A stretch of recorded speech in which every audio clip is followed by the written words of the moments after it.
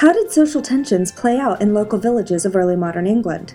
What would happen if one person in a petty squabble became enraged by his cruel mind and deadly malice against his neighbors? We'll explore the consequences of gruesome criminal acts today on Footnoting History.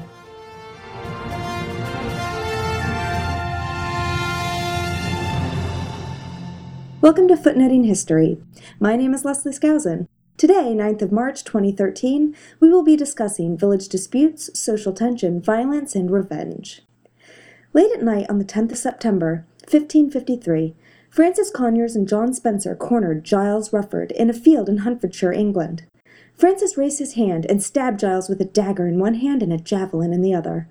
The pair then fled the field to meet with Roland, who was a tailor, who gave them 20 shillings for their deed and bid them to flee England for Flanders. Francis and John had no personal quarrel with Giles. Indeed, before they cornered him to kill him, the assassins had never met the victim. Instead, Francis and John were working for another man. Our story actually begins 8 years before, in 1545. A minor dispute over land would ultimately lead to the murder of Giles Rufford. In summer of 1545, a new chaplain named Robert Rufford moved to Edlesborough, a small hamlet in Hertfordshire. Robert was Giles's uncle. He took up the normal chaplain's residence and began to grow vegetables and fruits in the adjacent garden, as usual. After some time cultivating his small garden, Robert awoke one August night to the sounds in his yard. He peered out his window and watched in surprise as a gentleman neighbor, Bennet Smith, flew into a rage. Bennet pulled up the vegetables of the garden, ate whatever he could, and began to pile the rest in the center of the lawn. He plucked apples and pears from the fruit trees that circled the garden patch, and even ate the unripe fruits. Bennet then began hacking at the trees, building a large pile of refuse in the center of the garden. From there, Bennet moved on to the food shed, emptying it quickly and eating what he could. He finally broke into the barn and let out the horses and cattle to feast upon the pile. What would lead a veteran and a respected gentleman at that to act in such an absurd way? Robert Rufford filed a complaint the very next day. In it, he described the actions of Bennet Smith and asked for assistance from the authorities. As a poor chaplain, Robert Rufford's resources were slight and nothing compared to his wealthy neighbor. To this complaint, Bennet Smith responded that the land actually belonged to him, that it was his right to leave the garden space fallow if he wished, and that Robert Rufford was the one who had enclosed his land legally. Perhaps a sensible person would have simply spoken to his neighbor for encroaching on his land, but Bennet Smith didn't work that way. Instead, he took stand in physical form. We see elements of his future actions in the night of rage-induced destruction. By 1553, Bennet Smith began to target Giles, the nephew. The story began with an accusation of theft, stealing a cloak and velvet purse containing the large sum of 16 pounds. Giles was put on trial for this theft, but the case was ultimately dismissed for lack of evidence. Bennet Smith did not accept this very well. He responded by repeating the accusation in a next-door county, and once again the case against Giles was dropped, and Bennet lost his temper. In public, he spoke slanderous and seditious words against Giles's character, and the entire Rufford family. In early modern England, this was a crime. Pre-modern societies were built upon the relationships and reputations of individuals. Degrading a reputation publicly and without cause threatened to undo the reliability of that social structure. Giles could not allow his name to be undervalued. He brought a suit of slander against Bennet, and he won. So far, Bennet had charged Giles twice of theft and lost both times. Giles, on the other hand, had charged Bennet with slander, and he had won. Bennet could not be deterred. In August of 1553, he brought yet another charge against Giles, but this time he upgraded the charge to felonious robbery. This meant that Bennet was alleging that Giles had assaulted his person while stealing the aforementioned goods, putting Bennet in fear of his life.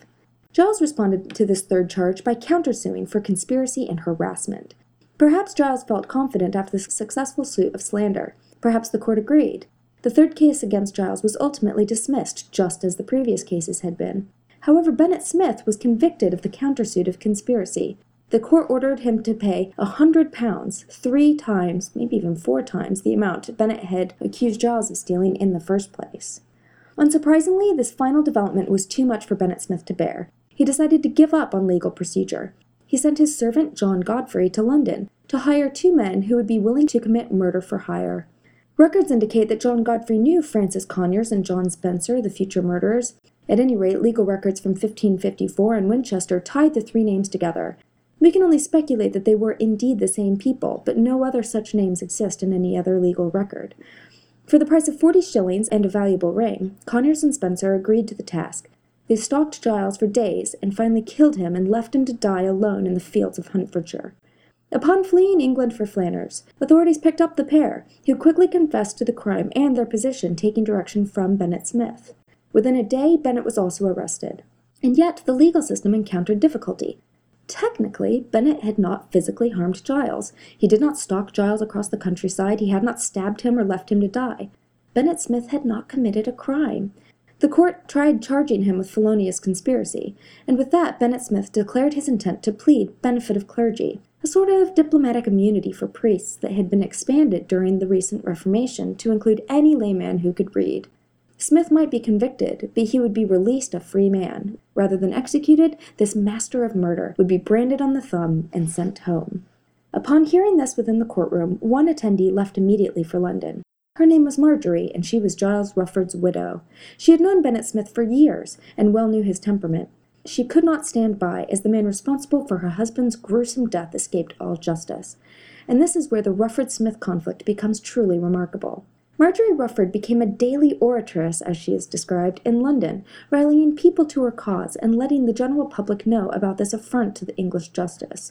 She petitioned members of Parliament and sent letters to the Privy Council. She even petitioned Queen Mary for support. Her tireless efforts would be rewarded. In November of 1555, the Privy Council ordered that Bennet Smith's trial be suspended, and they placed him in the Tower of London.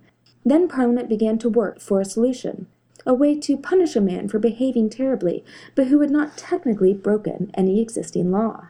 Their solution was to deprive Bennet Smith individually of his defense. They stripped him of benefit of clergy. The House of Commons proposed a bill entitled, specifically, an act to take away benefit of clergy from Bennet Smith for the murder of Rufford. In this law, they describe all of the events between Bennet and the Rufford family, decrying Bennet as a man of cruel mind and deadly malice. To my knowledge, this is the only public act that has ever been used in Parliament to punish a single individual. With widespread support and encouragement from the Privy Council, the bill was read 3 times in both houses, then quickly sent to Queen Mary for her assent. Once the bill had been passed, Henry Bedingfield, the Lord of the Tower of London, returned Bennet Smith to stand trial in his home county. Without a defense, Smith was convicted of felonious conspiracy.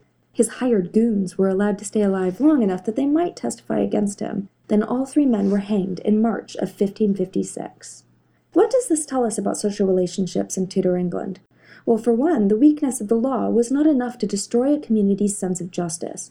And by granting judges mercy and discretion, the system could work to ensure that justice was served, even at extra-legal steps. And yet the drastic actions taken by Parliament are extreme and unparalleled. The closest similar action of emergency legislation occurred in 1531, when a man was found guilty of murder by poison and retroactively punished to the gruesome execution of being boiled to death.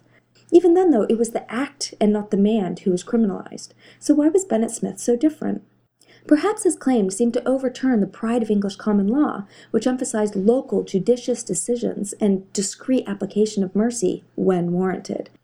By taking advantage of that mercy and demanding it rather than begging for it, Bennet Smith threatened to challenge the very nature of English justice. The role of the woman in this century cannot be denied either.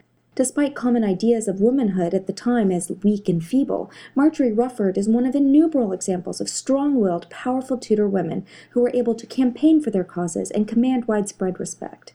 At the next session of Parliament, in fact, the actions of her husband's enemies would be criminalized because of her response. After that law's passage in 1557, anyone found guilty of contracting criminals for a variety of crimes, particularly emphasizing murder, they would be considered the principal actor in the offense and would suffer execution.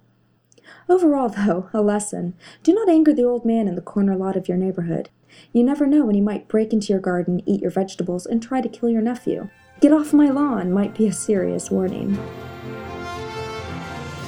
This has been Footnoting History. If you like the podcast, be sure to visit our website, footnotinghistory.com, where you can find links to further reading suggestions related to this week's episode, as well as a calendar of upcoming podcasts. You can also like us on Facebook and follow us on Twitter at History Footnote. Until next time, remember, the best stories are always in the footnotes.